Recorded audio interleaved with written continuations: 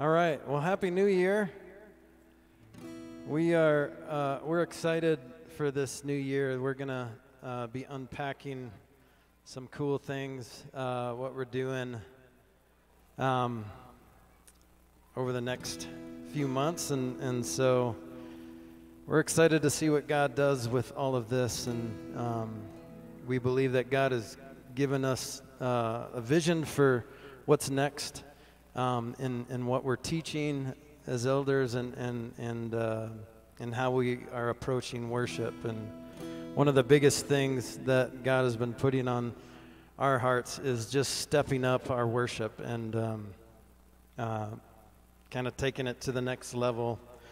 The phrase that keeps coming to mind is this aggressive worship, and I don't know what that means, and if you try to picture it, it might look weird. But more importantly, we're going to talk specifically about what it means today to wait on the Lord, and to and this idea of waiting in the Bible is a little different than what we think of in waiting. We think of waiting as just doing nothing and just sitting around waiting for something to happen, but the Bible uses that word wait and hope interchangeably. And in Spanish, it actually means the same word. Esperanza means, Esperar means to wait and to hope. It means the two things. So this idea of hoping, and not just waiting for God to do something, but really hoping for God to do something. So that kind of changes the meaning a little bit. But what does it mean to aggressively wait and aggressively hope in the Lord? And I think a lot of that begins with our posture and what we're doing. And at times we will tell you to stand up because we want you to stand up. We want to go after the Lord together wholeheartedly with everything we have. But that idea of standing up is just giving it all to the Lord, you know. And sometimes for me, I know there's times where I can't stand. I either have to kneel or I have to sit and just lay my heart out to the Lord. And so maybe that's you today. So when you can ignore us completely, and when we tell you to stand, you don't have to stand. If God wants you to sit or to kneel or to do whatever, then we want you to feel the freedom to do that. We're not going to put God in a box and argue with his leading here. So why don't we stand and do it? I'm just kidding. But let's give him everything. So take one last bite of your bagel, one more sip of your coffee. And let's just go after the Lord and declare who has the throne in our lives. And so let's do this. Oh, there's nothing better than you. There's nothing better than you, Lord. There's nothing is better than you, Jesus. There's nothing better than you. There's nothing better than you, Lord. There's nothing is better than you. Let's think about this year before us and declare this together. There's nothing better than you. There's nothing better than you, Lord. There's nothing is better than you. One more time. There's nothing, Lord. There's nothing better than you. There's nothing better than you, Lord. There's nothing is better than you. I searched the world, but it couldn't fill me. Man's empty praise and treasures that fade are never enough. Then you came along and put me back together, and every desire is now satisfied here in your love. Oh, there's nothing better than you. There's nothing better than you, Lord. There's nothing, nothing is better than you. There's nothing, there's nothing better than you. There's nothing better than you. There's nothing, nothing is better than you. I'm not afraid to show you my weakness, my failures and flaws. Lord, you've seen them all, and you still call me friend. 'Cause the God of the mountain is the God of the valley. There's not a place your mercy and grace won't find me again. Oh, there's nothing better than you. There's nothing better than you.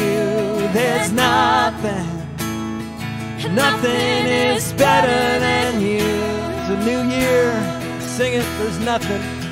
Lord, there's nothing better than you. There's nothing better than you.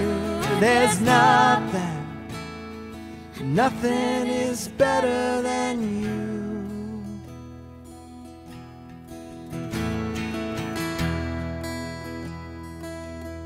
God, we just declare that.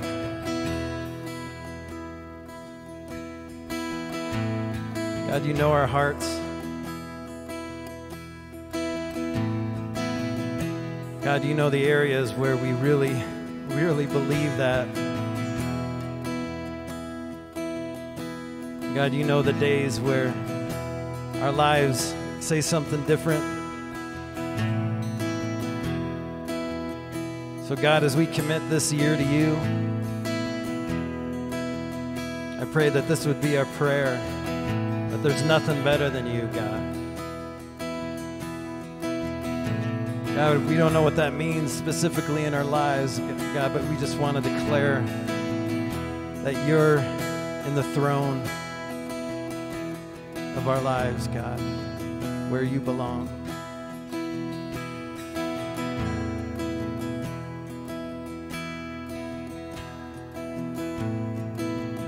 You turn mourning to dancing. You give beauty for ashes. You turn shame into glory. You're the only one. Sing that again. You turn mourning. You turn mourning to dancing. You give beauty for ashes. You turn shame into glory. You're the only one who can. Sing that again. You turn mourning. You turn mourning to dancing. You give beauty for ashes. You turn shame into glory. You're the only one who can. You turn graves into gardens. You turn bones into armies. You turn seas into highways. You're the only one. You turn graves. You turn graves into gardens. You turn bones into armies. You turn seas into highways. You're the only one who can. You're the only one who can. You're the only one who can. You're the only one who can. 'Cause there's nothing better than you. There's nothing better than you. There's nothing. Nothing is better than you. There's nothing, Lord. There's nothing better than you. There's nothing better than you. There's nothing. Nothing is better than you.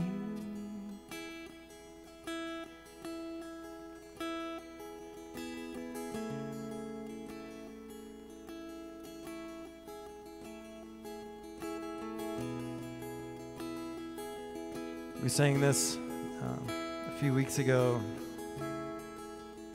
It was just really a prayer that God has put on our hearts for a new revival, something new. This is a new year, guys. And our prayer is that we're ready for whatever God wants for this body, for this church.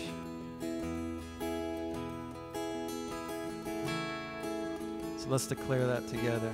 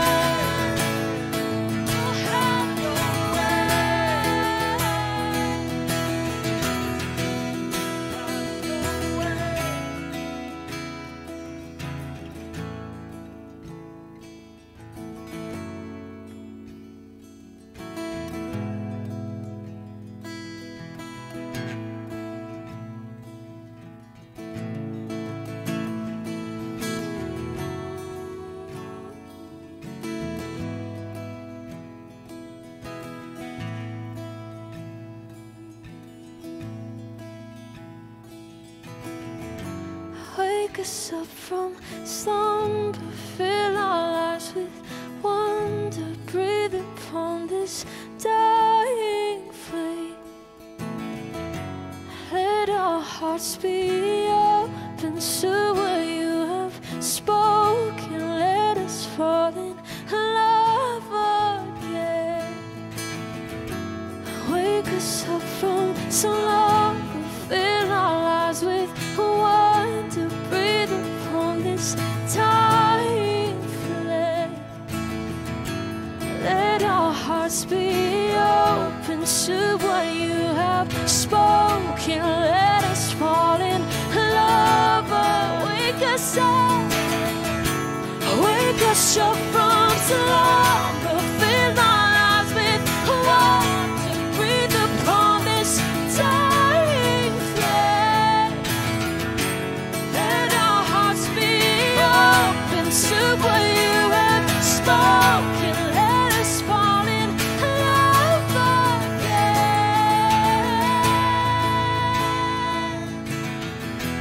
Let fire come alive in us, we pray. Let our lives burn with passion for your name. Spirit fall, come and move in God today. Fill us up, sing us high. Light a fire, come alive in us, we pray. Let our lives burn with passion for your name. Spirit fall, come and move in God today. Fill us up, sing us high. Have your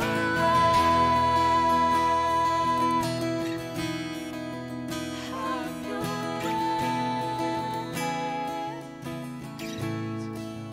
have your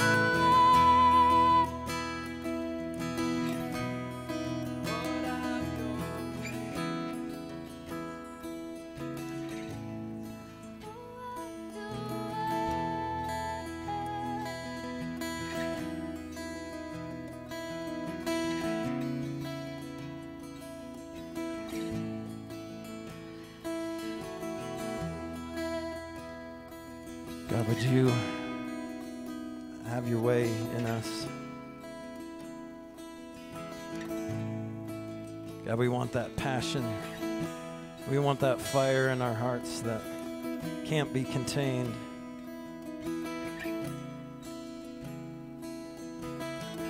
God, we pray for that. We pray for you to move in power today, this week, this year. Transform our lives, God. Transform this body. Transform this community.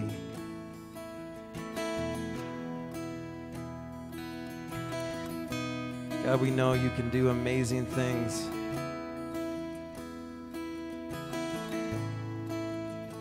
God, we want to be fully devoted to you, fully in tune with what you're doing, and a burning desire to join you in whatever you're doing, God.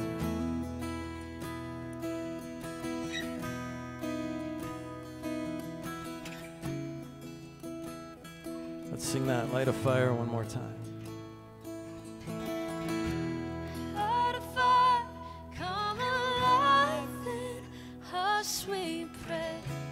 Let our lives burn with passion for your name. Spirit fall, come and move in part today. Fill us up, send us out. Have your way.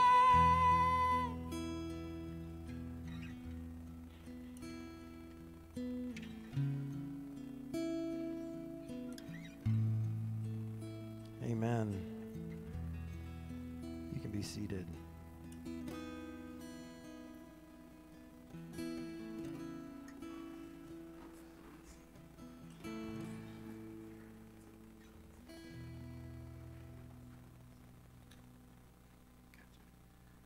All right. In case you didn't notice on that song, that was a Malia Flack original. So What an amazing song. Just beautiful. Good morning, everyone. Welcome. Happy New Year to all of you. I must apologize this morning, especially to all of you parents that have young children that are on a sugar high right now, because we didn't have bagels this morning. Our bagel supplier called us this week and said, we're going to be closed on January 1st, so we're not going to have any bagels for you. So we thought it would be a good idea to do muffins and donuts. So I apologize for the sugar high, and I apologize for the coming sugar crash. But hopefully that will get you through at least most of the service today. Fortunately, that won't happen again for 11 years. The next time January 1st falls on a Sunday is the year 2034. I checked it just now. So we're good for the next 11 years. Won't happen again. Next generation, they'll be ready for it. Just a couple of quick announcements. Actually, just kind of getting back into the swing of things as a church here. We took, kind of a break over the holidays. A lot of the ministries kind of slowed down or just stopped meeting for December. But we are going to start back up a lot of things, so keep an eye on that. The women's Bible study starts again this Saturday. The women's tabletop starts a week from Monday. Young adults starts on the 15th, so a couple weeks out. So just be looking for those things. Check out the website. Check out the weekly email. Go to the calendar on the website and look for all of those ministry opportunities starting back up again here for the spring, actually. And then I do want to mention one thing specifically. So 3 weeks from today, we will have our annual business meeting, and we would just encourage you to hang out for that. It'll be right after the service.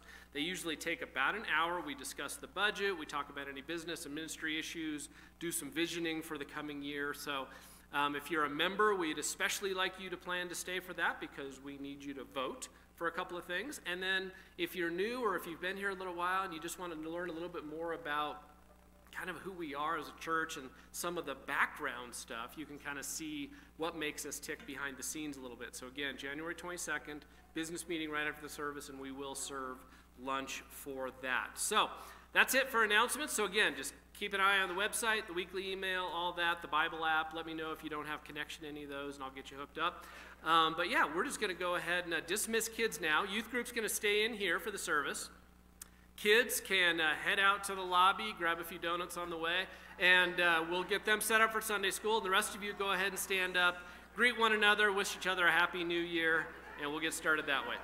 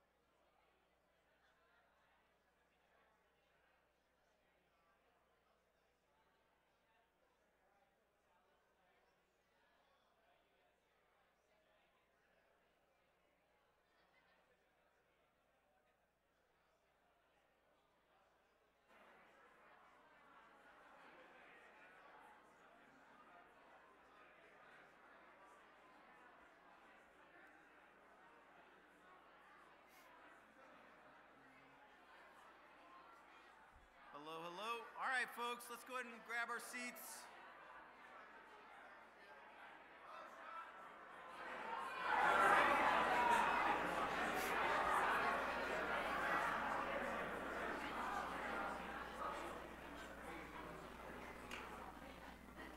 Good morning.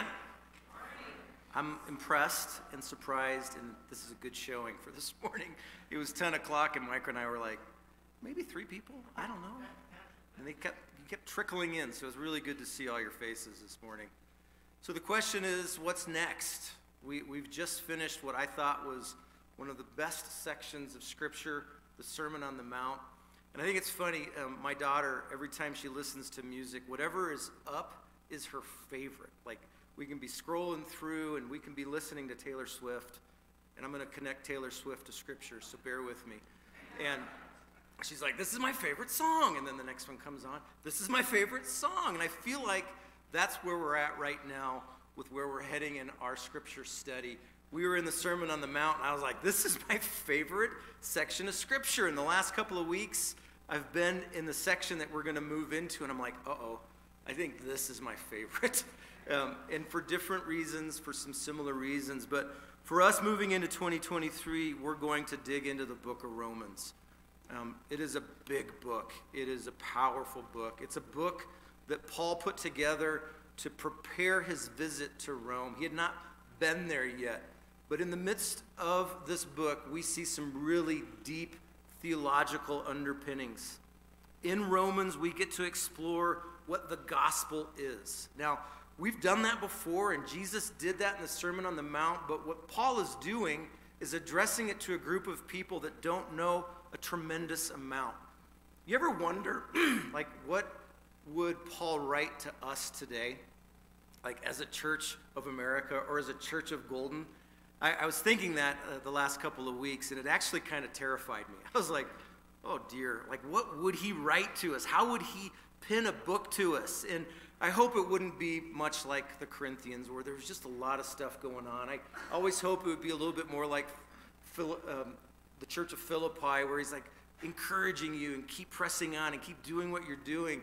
But then I looked at Romans, I was like, I think for us as a nation, all of the things that are pressing in on us, all of the distractions, the political climate, the morality that's kind of starting to corrode away from what God's moral principles are. I think Romans really fits.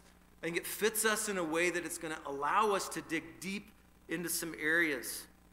He helps us understand what justification by faith really means. The process of dealing with our sin, our guilt before God, our sanctification. Like, what does it mean today for those who are followers of Jesus? And our eternal security. See, the book of Romans tells us about God, who he is, what he's done. It tells us about Jesus, what his death actually accomplished. It tells us about ourselves, what we were like without Christ, who we are with Christ, and what it looks like to truly trust him in everything that we do. Paul points out that God did not demand men and women to have their lives straightened out before they come to him. He helps us understand that we were all sinners. We are a mess and in need of the Savior.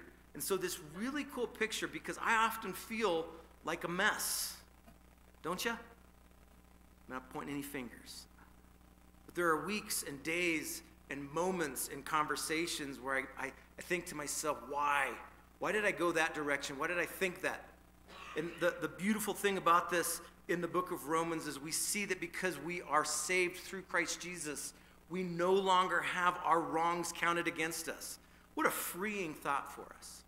And so as we maneuver through this, we're going to explore in a lot of ways. And the theme that we're going to look at is righteousness. And I know that a lot of people, we come up with words for our 2023. You guys have always challenged us to do that well, and I love that.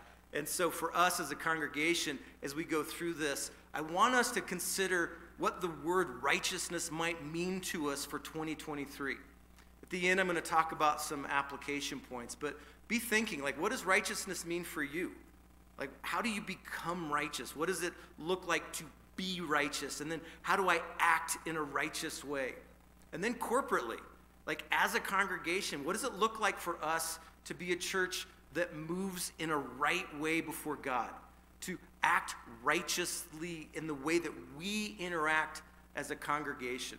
So those are two things I want you to be thinking about. But before we jump in, I'm going to show you some of the tools that we're going to use as we study through this, because there's 16 chapters in Romans, and each of them have a little bit different dive into some theology. And so this is a book. Gus has recommended this to me in the last few days, weeks, and I've ordered these for all of the people on our leadership team because I want us to be reading through this together. And this is by Warren Wiersbe, and it's called Be Right. And the subtitle of it is How to Be Right with God, Yourself, and Others. And that really is a theme in the midst of Romans. That being right, that is the definition of righteousness. How do I be right? Well, we recognize the only way to be right is because of Christ Jesus. And so this is going to be one of the tools. And if you want to go on Amazon, I think it's, I don't know, $10. You can get it hard copy. You can get it electronically. But if you want to journey with us, we are all going to, as a group, read through this. It's a little bit more of a high-level summary of Romans, but I think it's a powerful look at what this book is going to reveal to us. We'll put all this in the Bible app and on the website so you don't have to write it all down. But this would be one tool over the next, I'm not going to commit to how long this is going to take us because 16 chapters might take us a little bit of time. But here in our church, the way that we want to move through this is at God's pace. We want to be able to allow the Scripture to move us. The nice thing is there's some tough parts of this, and we're not going to skip over any of it. We're going to dig into the tough, the encouraging, and the challenging parts of Romans and really explore what it is that Christ is telling us through Paul's book to the Romans. The next tool, we've used this a couple times, the Bible Project. I love this. This is a really good summary. There's 2 sections to this. There's the first section, part 1 and part 2. And if you go onto the Bible Project, I encourage you as a family, this is a good sit down for you as a group to watch it. It'll give you a summary of the book.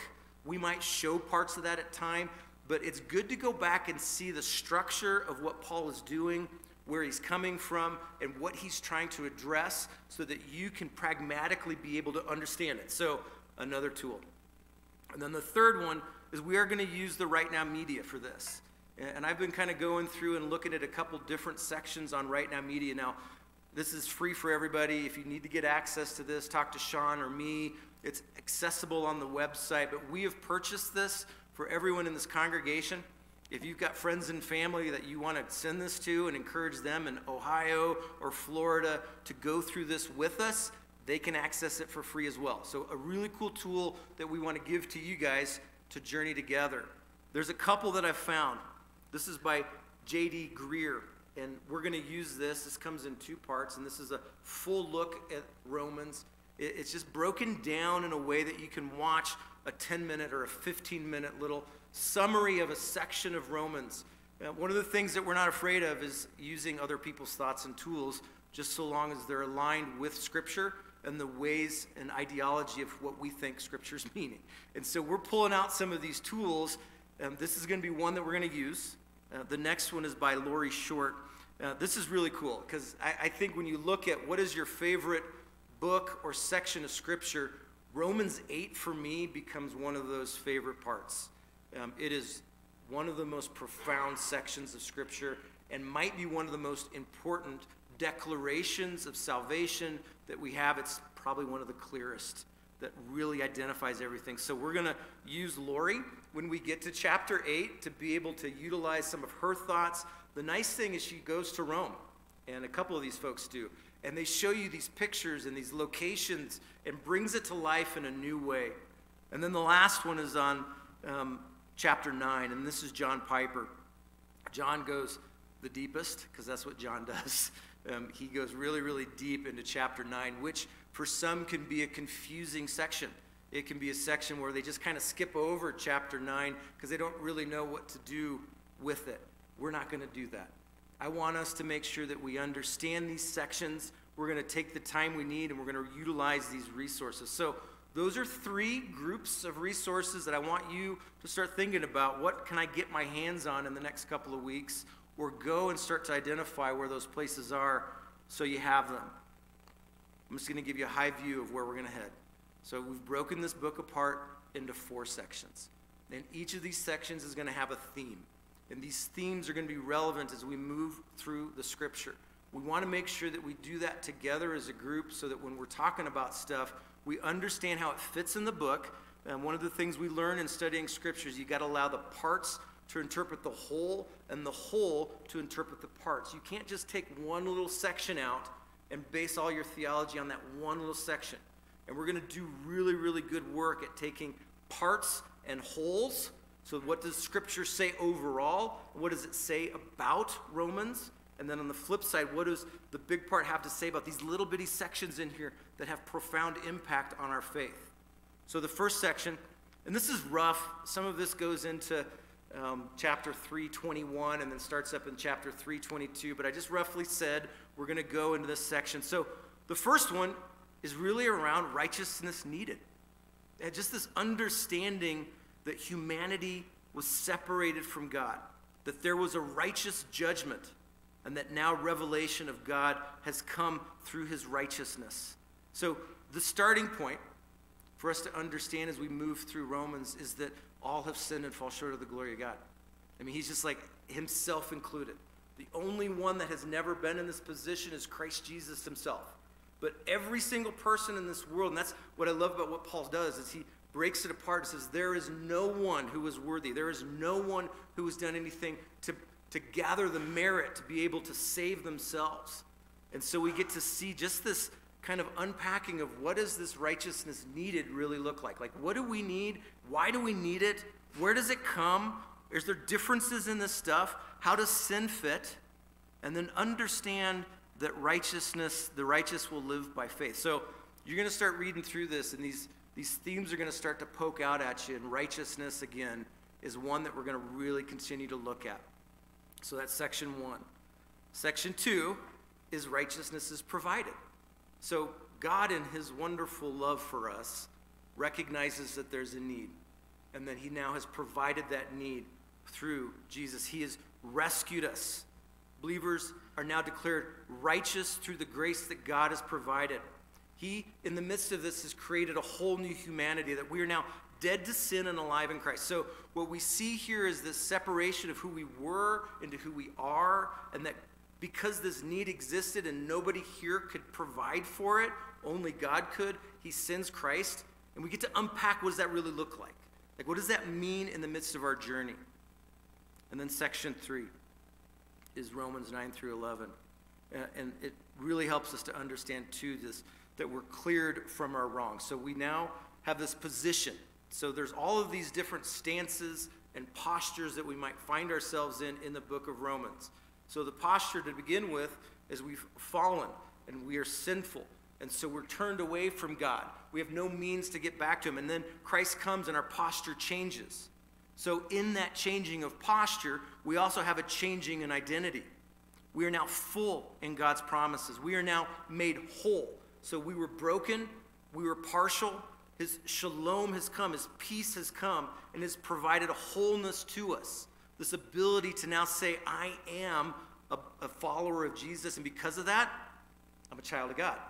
And we get to see how we now are grafted in to his plan. It actually uses that terminology, which is really profound. This whole adopted in, this grafting of a branch into the branch and the family of God.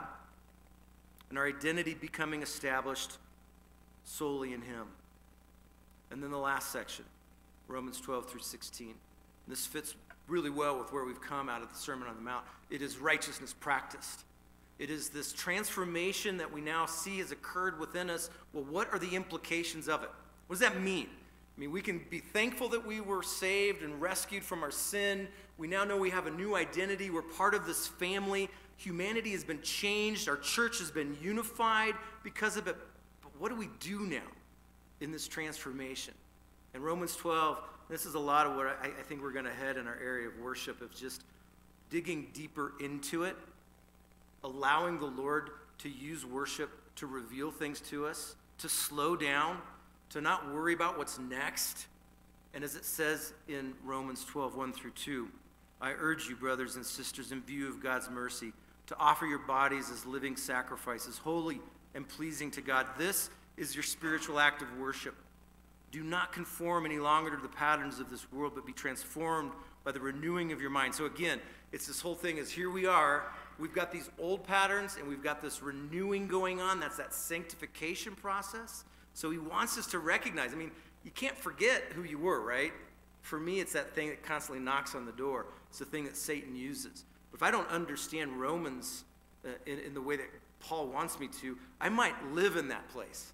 I might allow that old pattern of life to be the defining factor in who I am, when really Paul is saying, no. You are a new creation. Be transformed. Be renewed. And then you'll be able to test and approve what God's will is, his good, pleasing, and perfect will. I think sometimes we're trying to test what his will is in our life, but we're not in the journey with him. We're not in relationship with him. We are not living our lives in this living sacrifice of worship that he wants from us. And we come to these difficult points in life, and we just don't get it. But I think there's a way to get it, to pursue him in a healthy manner. And that's what I'm hoping Romans does for us. So that's a really, really quick. Hopefully you're as excited as I am about moving into this. I think it's going to be powerful. It's going to be challenging. You guys are definitely going to get theology at a different level in some of this. And we're going to let our professors preach on that stuff a little bit more. But as we move into 2023, some of the challenges that I want in our groups is individually to be asking ourselves, what does righteousness look like to me? How does righteousness fit into my worldview? How does righteousness look as I perceive and interpret what's going on in and around me? And then corporately, are we making decisions at a church that are righteous before God? Are we doing things based upon what he wants and expects of us? Are we moving in a place where we're impacting the world around us?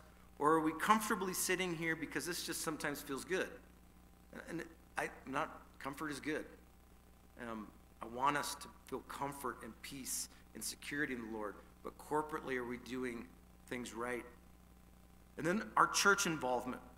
This is something I was really praying about in the last week. It's just, I think many times we see even this environment as secondary or tertiary, or when I can make it happen. One of the challenges I want to make for us this year is let's let church be a priority. For me, when I played soccer, we would always have a team meeting. And the team meeting was based upon, okay, how did we do the last game?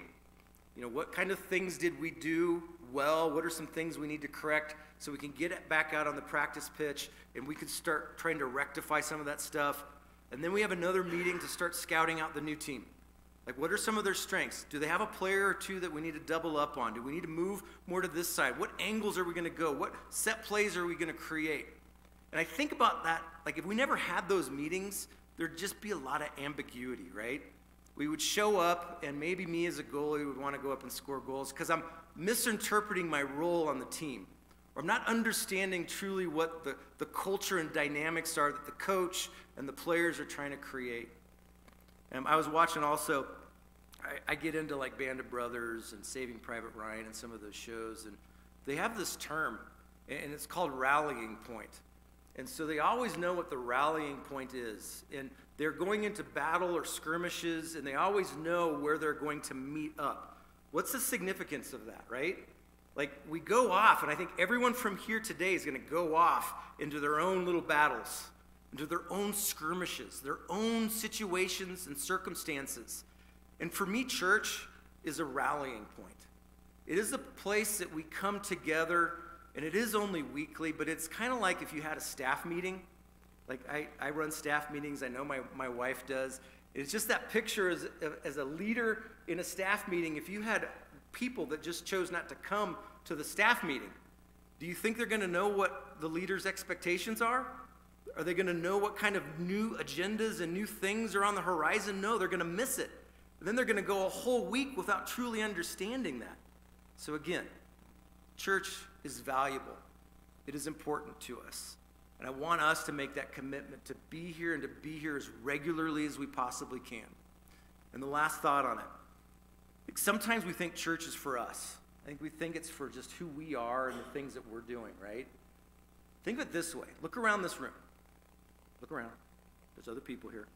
Maybe there's a person sitting next to you that needs you to be here. So looking outside of ourselves and recognizing that church is also an environment that if you're not here, you might be stealing from the people around you what God is intending to do in and through their lives.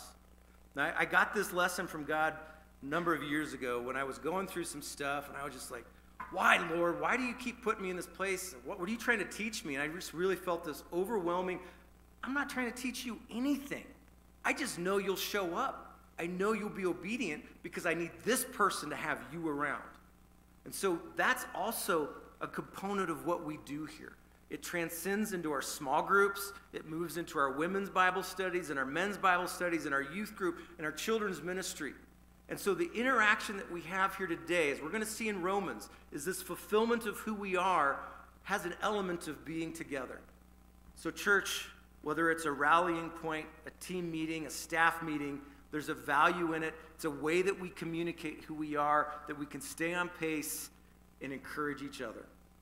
So as we move into this book, I'm excited where we're going to go, but I'm going to pray for us real quick, and then I'm going to bring up Gus to lead us through communion. But be prayerfully considering yourselves and what the Lord through the Holy Spirit needs to use Romans to speak to you over the next months. So however many months. Let's pray. Father, thank you. I thank you for who you are, what you do, just this opportunity for us to go a new direction.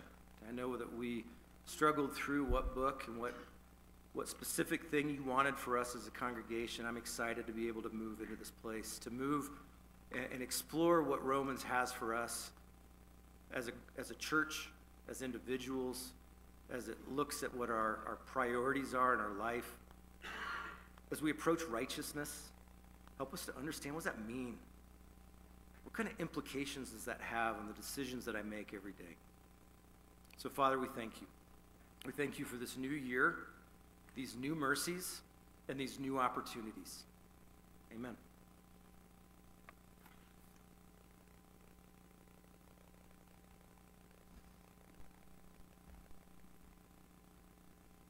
If you want to follow along, you turn to 1 Corinthians chapter 11, or on your phone or whatever. And communion is always that time to just get right. You want to be right, you got to get right. And I don't know what it is for you, and I've shared this in the past. Sometimes it just feels like the week can get kind of difficult, tricky, messy. And you come Sunday, and you're like, what am I doing here? And just a chance to stop when we take communion and just get things right. Spend some time just asking the Lord to get your heart where it needs to be. Get focused. Because the beauty of the gospel is God's grace takes you wherever you were, wherever you're at, no matter what you've done. And in that moment, when you know Jesus, it's all right with him. You just confess it, and it's like it's all new. There's therefore no condemnation for those who are in Christ Jesus. It's one of my favorite parts of Romans chapter 8. It starts there. I'll never condemn you for your sin again. You know, we'll have consequences of sin, but you'll never be condemned for it again. So you get a chance to just start over. So that's what communion is. So let me just ask you to take a couple minutes, and I don't know what that means to you, but just go to the Lord and talk to him a little bit. There's something there that, you know, relationship or something that he wants to get right. Just say, God, what do you want me to do? Might not be done right today, but it could be done soon. Maybe it's somebody you hurt. Maybe it's a situation you've reacted poorly. Whatever it is, it's a chance to get right. Let's take a couple minutes and we'll pray, and then we'll get into this section of Scripture together.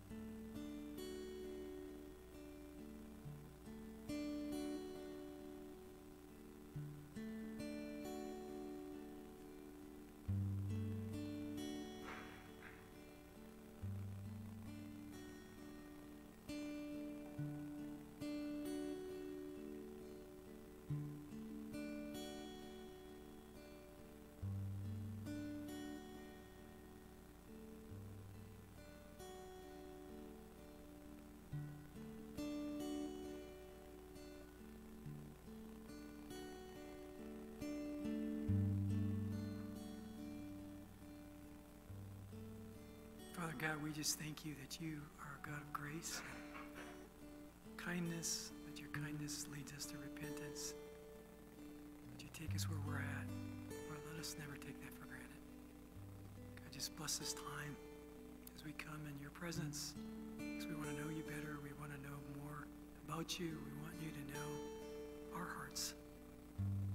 Amen.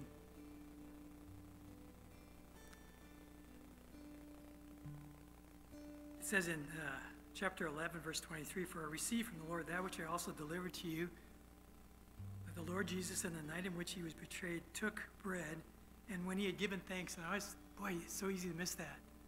Can you imagine this is maybe one of the worst nights of his life? One of his best friends, is betraying him. And he really does. He gives thanks. And I think it's so often, I'm thinking it's New Year, and I was thinking, do I give thanks enough? We were supposed to fly out last Sunday, Christmas Day, and our flight got canceled out of nowhere. And I can't tell you how sad and disappointed I was. I was so sad, so disappointed. We're going to fly see my family. But the big thing of that was Tuesday was my grandson's birthday, and I just wanted to see him so badly. This last few Christmases we've been able to get out there, and little Booney and I have this little special thing, and we even FaceTimed him on Christmas, and he had this sadness on his face. Oh my gosh, I was just like broken, because I just wanted to hug him. I couldn't. But I had to go through that Christmas Eve night. And I got up the next morning, and I just went to the Lord, and I just started by giving thanks. I just started thanking him for the good stuff in my life. It's like, if this is the worst thing that's happening to me in my life, I got a pretty good life. And I just started thinking through things. I literally was just writing one thing after another, and it completely changed my day. Because when you really start to give thanks, you start to recognize what you really have. And it also kind of tends to move you towards trusting God, because if you're thankful for what you already have and all the good things, you also believe he's got other good things that only he can accomplish. We start to believe that. We can be thankful for that. So we can give over those things that are just kind of out of our control, that are so difficult on our hearts and those struggles. So I encourage you to spend some time just giving thanks. Write things down. It's not escaping from the difficulties. I'd say it's the opposite. I think when we begin with thanks, we're probably much more honest with God with our struggles. We're also in a place where we say, God, you're good. You've been faithful. I'm going to trust you for what's ahead. And so communion gets us kind of back there again to say, thank you. Because just knowing the Lord, that's the best thing in life, guys. The rest of it all can be great, but it might not be ever what we want it to be, but knowing Jesus is the best thing in life. So let me just ask you to come get the elements, and we'll just have some worship, and then we'll take it together.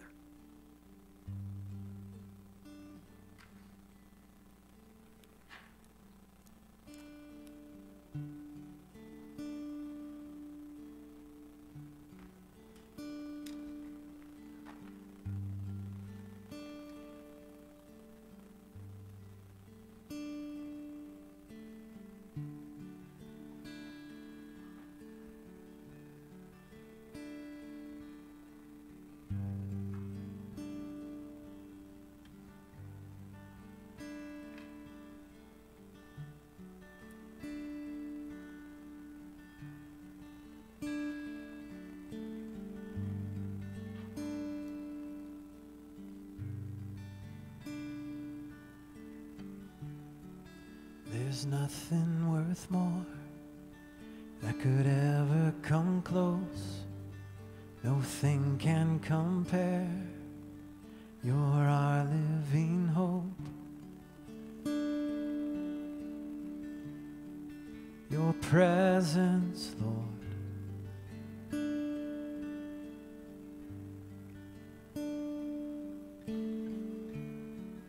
I've tasted and seen of the sweetest of love, when my heart becomes free and my shame is undone.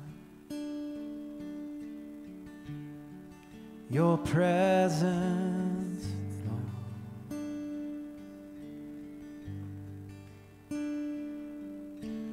Holy Spirit, you are welcome here.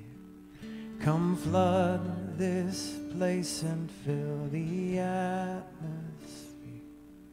Your glory, God, is what our hearts long for, to be overcome by your presence, Lord.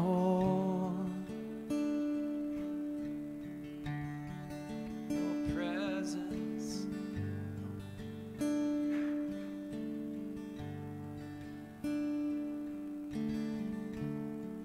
there's nothing worth more that could ever come close. No thing can compare. You're our living hope. Your presence,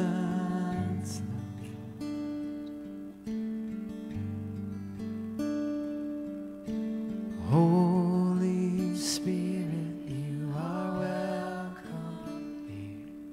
Come flood this place and fill the atmosphere. Your glory, God, is what our hearts long for, to be overcome by your presence, Lord.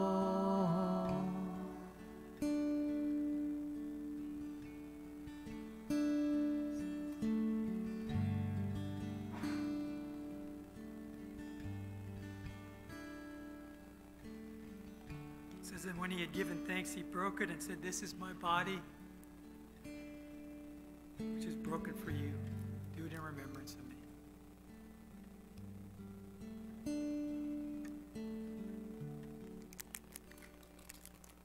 In the same way, he took the cup also after supper, saying, "This cup is the new covenant in my blood. Do this as often as you drink it in remembrance of me."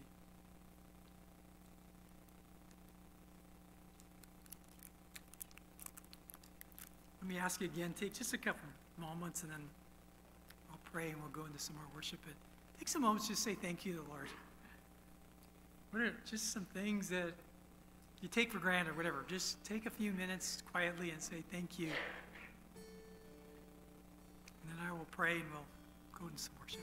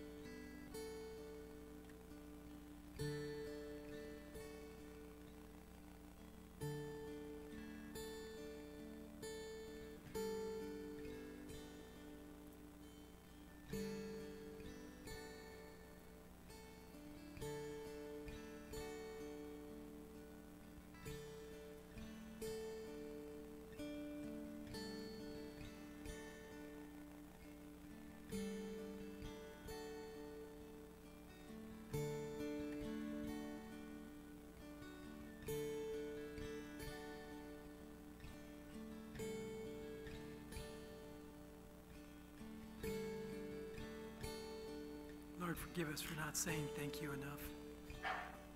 Lord, every good and perfect gift is from you, from above. Lord, how you bless us in so many ways, so many things that we take for granted. Lord, we're so grateful. And God, I am so grateful for this community. Lord, just what an encouragement it is, just all the different ages that come together in the name of Jesus. And what a special thing that is. What a blessing that is. And Father, we would ask as we go into this new year that we just live more gratefully. Not what it could be, but what it is. And that we trust you more. But we just thank you more. We love you, Lord. We need you. Amen. Amen. I love Sundays. Sunday mornings are my favorite time of the week, and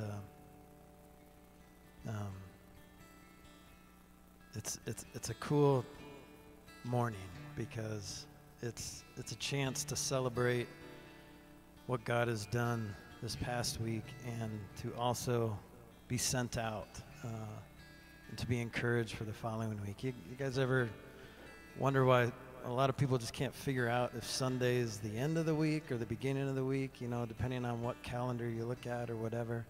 But I think that's purposeful. I think it's both, because it's the end of a week where we can really worship the Lord, and that worship is a reflection of what God has done in our lives throughout the week, and how we have listened and how we have worshiped Him in our every moment. And so sometimes that can be a humbling time of worship where we're okay. This is me worshiping, but I don't feel like I've been worshiping Him this week. And that's one of the things that we want to unpack this year is what does that look like? What does it mean to really live a life of worship? And I'm a math teacher, and I just do the math, and a lot of what affects our worship and our attitude and our hearts are what we put in it, So I would encourage you to do the math. What are we putting in our lives? And there's a lot of things out there that we shouldn't be putting in our in our hearts, and there's a lot of things that aren't necessarily bad, but maybe we put a lot of that in our lives, and what we listen to, what we watch, and things like that. But I think it's mathematical too, Let's just weigh what's happening and kind of evaluate what our lives are, what we're receiving, what we're listening to, what we're watching. And again, not that everything is bad out there, but let's be intentional about filling our lives with the Lord. We had a great night last night, and for those of you who know me would be surprised by this, but I played like 3 games last night, and I loved it. And it's new year, new me, I'm not a game person, but games are not just games. You guys know that. It's a time to really fellowship with people and to really get to know people, maybe the dark side of people sometimes, but but it's such a bonding thing, and let's have a game night, in our homes once a week at least. And like we used to do No Tech Tuesday, and we used to play games, or we used to play Rock Band, and that's a fun deal. But yeah, I would encourage you to do that. I would encourage you to get involved in a life group, Fill your lives with the Lord. And I know there's so many things that go against that, and that are battling against that, and battling for our attention. And the enemy knows it and is really driving that train, really battling for your attention. And the thought of playing a game, or the thought of maybe not watching Netflix on Tuesday night or whatever, it's like, well, what else are we going to do? There's plenty. And so I would encourage you guys to just fill your lives with the Lord. But I don't know what that means for you. And I don't know specifics of what it means in our home, but I'm excited to find out. As Kevin was unpacking Romans, it just reminded me of that, when Apple comes out with a new phone and like they come out on stage and here's all the new features. And I've never been able to sit through those things, but it just feels like this is what's happening. This is what God has been speaking to us. And we as elders meet together and we process together, but there are things that God has been speaking to us individually that maybe we haven't shared specifics of. So it's really cool to see the confirmation of God speaking similar things and almost exact things. As I was hearing Kevin share the specifics, I mean, those are things that God's putting on my heart and the elders, and it's just so cool, and it's exciting to see what God's going to do, because he's going to do something. So as we continue in worship, the other thing about Sundays is it's not only a time to reflect on the past week, but there's a week to come. And more specifically, it's January 1st. Let's reflect on the year to come and what God is going to do.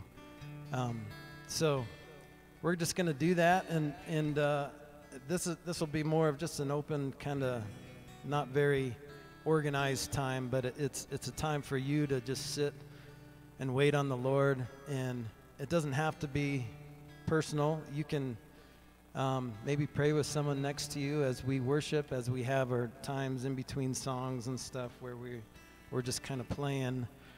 Just commit the year to the Lord. And part of my vision that I feel like God has given me for worship includes you.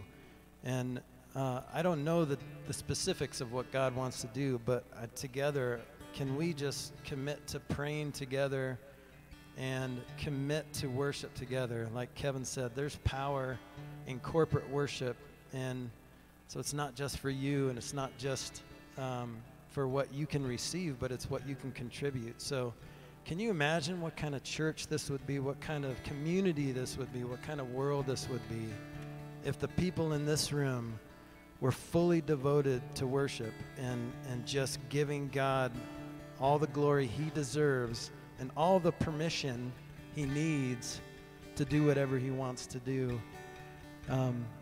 But can we commit to that? Can we commit to saying, God, whatever you want to do in worship and in our lives, in us and through us, we want that. So let's do that together. And again, if you want to pray with someone next to you, or pray by yourself, or just let's commit this. And as we sing, contribute everything you have as we sing together, asking the Lord for his Holy Spirit to come and move. So, Holy Spirit, you are welcome here. Come flood this place and fill the atmosphere. Your glory, God, is what our hearts long for, to be overcome by your presence, Lord. Holy Spirit, Holy Spirit, you are welcome here. Come flood this place and fill the atmosphere. Your glory, God, is what our hearts long for, to be overcome by your presence, Lord.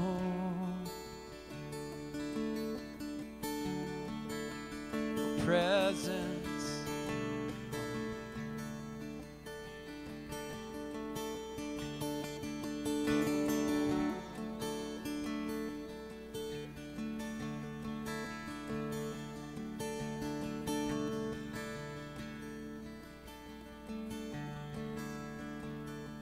Sing this. Let us become more aware of your presence. Let us experience the glory of your goodness. Let us become more aware of your presence. Let us experience the glory of your goodness. Let us become more aware of your presence. Let us experience the glory of your goodness. Let us become more aware of your presence. Let us experience the glory of your goodness.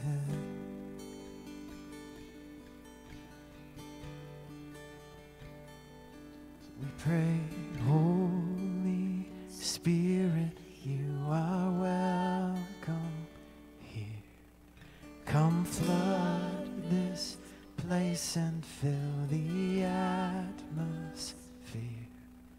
Your glory, God, is what our hearts long for, to be overcome by your presence, Lord.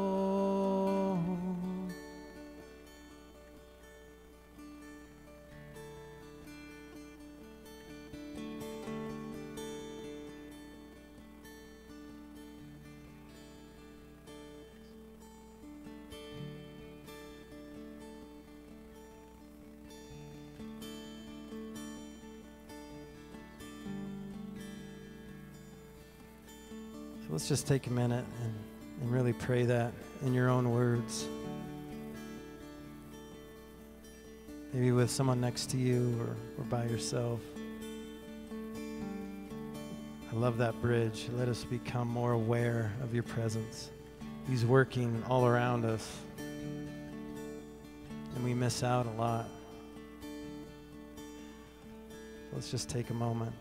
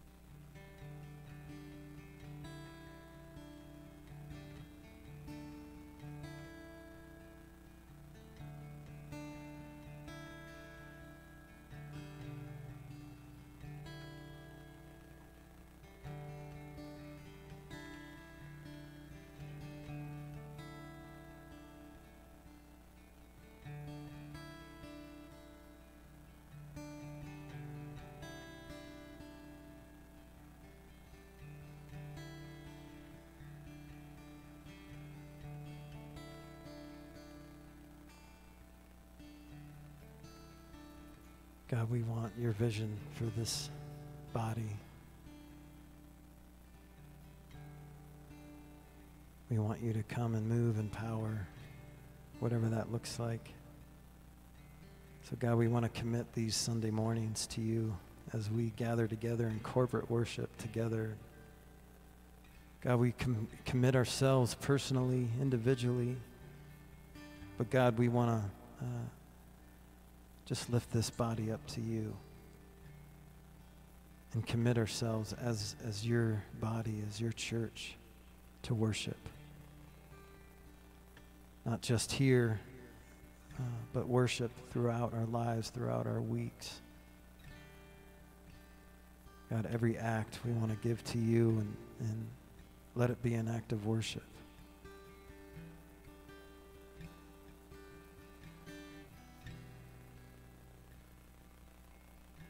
God, we love you. We thank you for bringing us to this place and this opportunity to worship you together.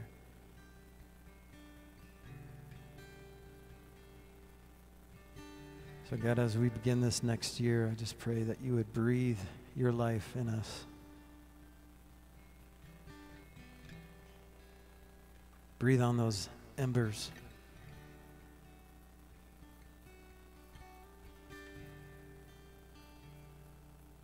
Light a fire in us, God.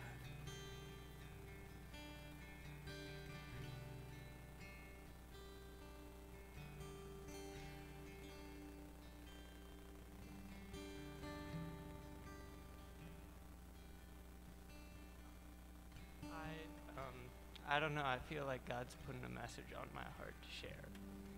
And just what I feel like he's showing me is like that Jesus came and he ate and drank with sinners. And a lot of times it's easy to feel the weight of our sin and feel unworthy of God. But we should identify as sinners and come and eat and drink and spend time with the Lord.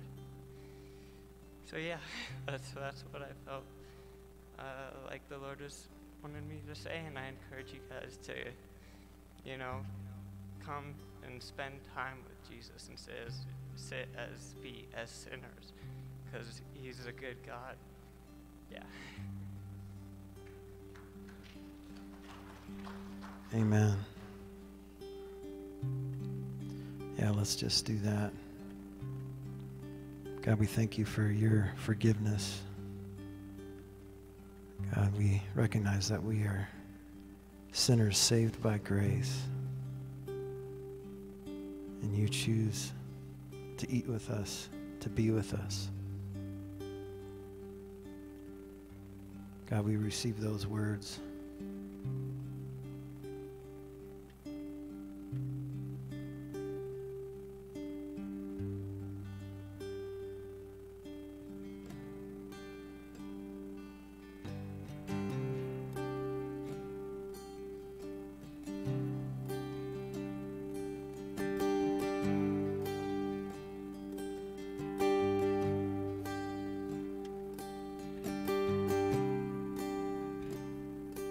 We're going to sing another song and a half.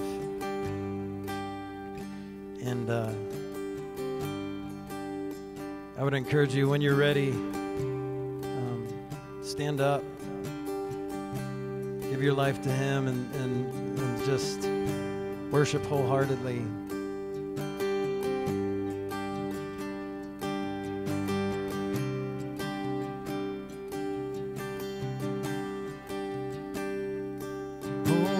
Prophesy, come to life, oh my soul, sing through the night, lift your eyes, oh my soul, cry out,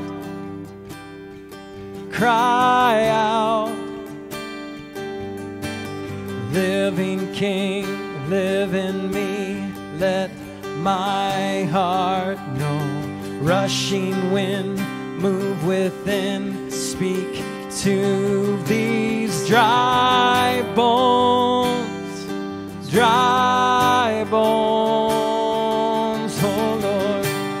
oh Lord, speak into the silence, breathe upon the lifeless.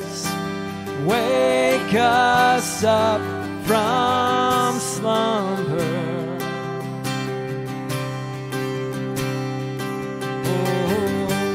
Oh Lord, moving by your Spirit, your life living in us. Take us back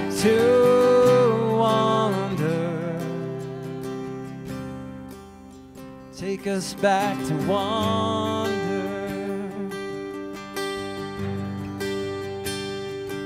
Oh,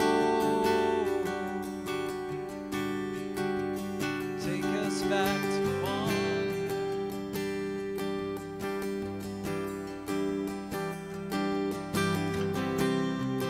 Sing, by your hand I will stand, and by your hand I will stand, filled with glory. Hold your word on the earth, all to show your life. Reveal, oh Lord, speak into the silence. Breathe upon the lifeless. Wake us up from slumber.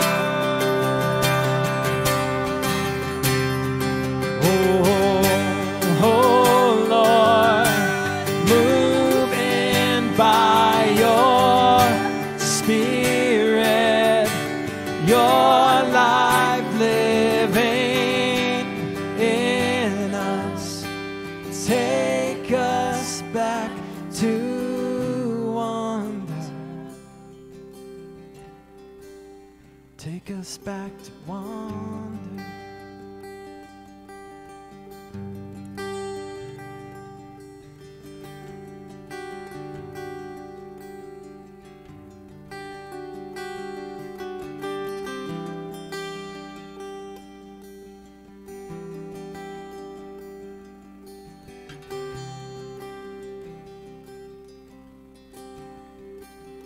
Dry bones dance, dry bones sing, dry bones stand up, get up and live.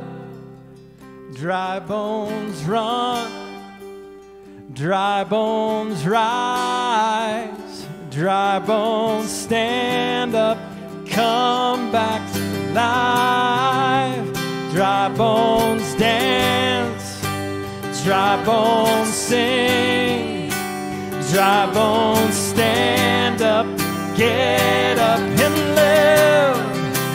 Dry bones run, dry bones rise, dry bones stand up, come back to life. Dry bones dance, dry bones sing, dry bones stand up and get up and live. Dry bones run, dry bones rise, dry bones stand up and come back to life.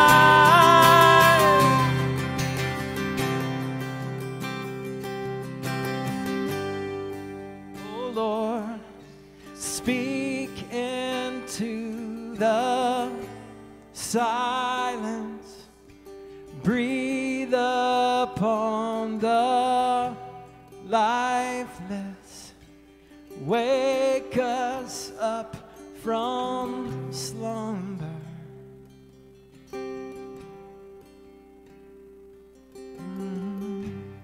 Oh Lord, would you move into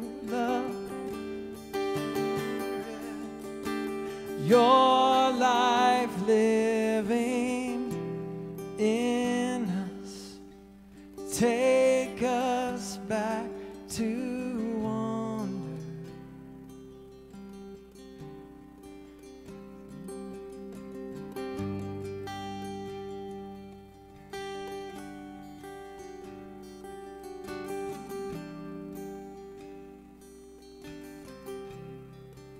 So here I am, here I am. You can have it all, you can have it all.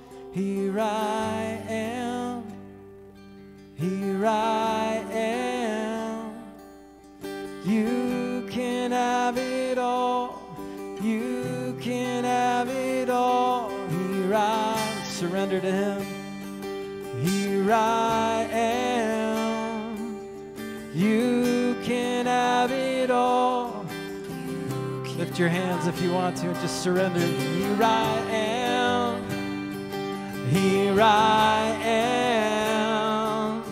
You can have it all. Give it all. You can have it all. Here I am.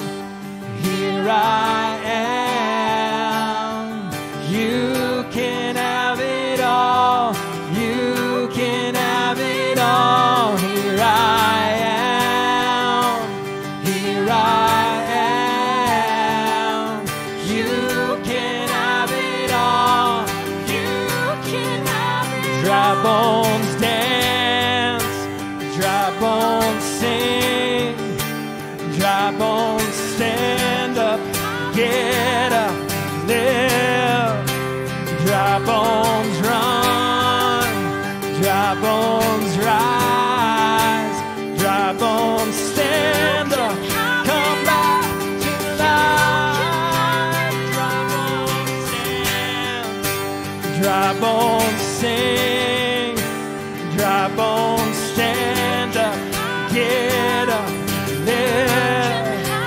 Dry bones run. Dry bones rise. Dry bones stand up. Come back to life. So here I am. Here I am. You can have it all. You can have it all. Here I am. Here I am. You can have it all. You can have it all.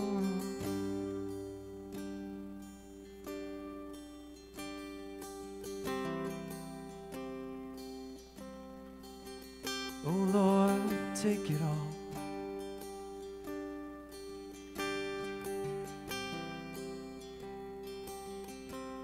Every moment, every hour, Lord, take it all. We surrender. We surrender.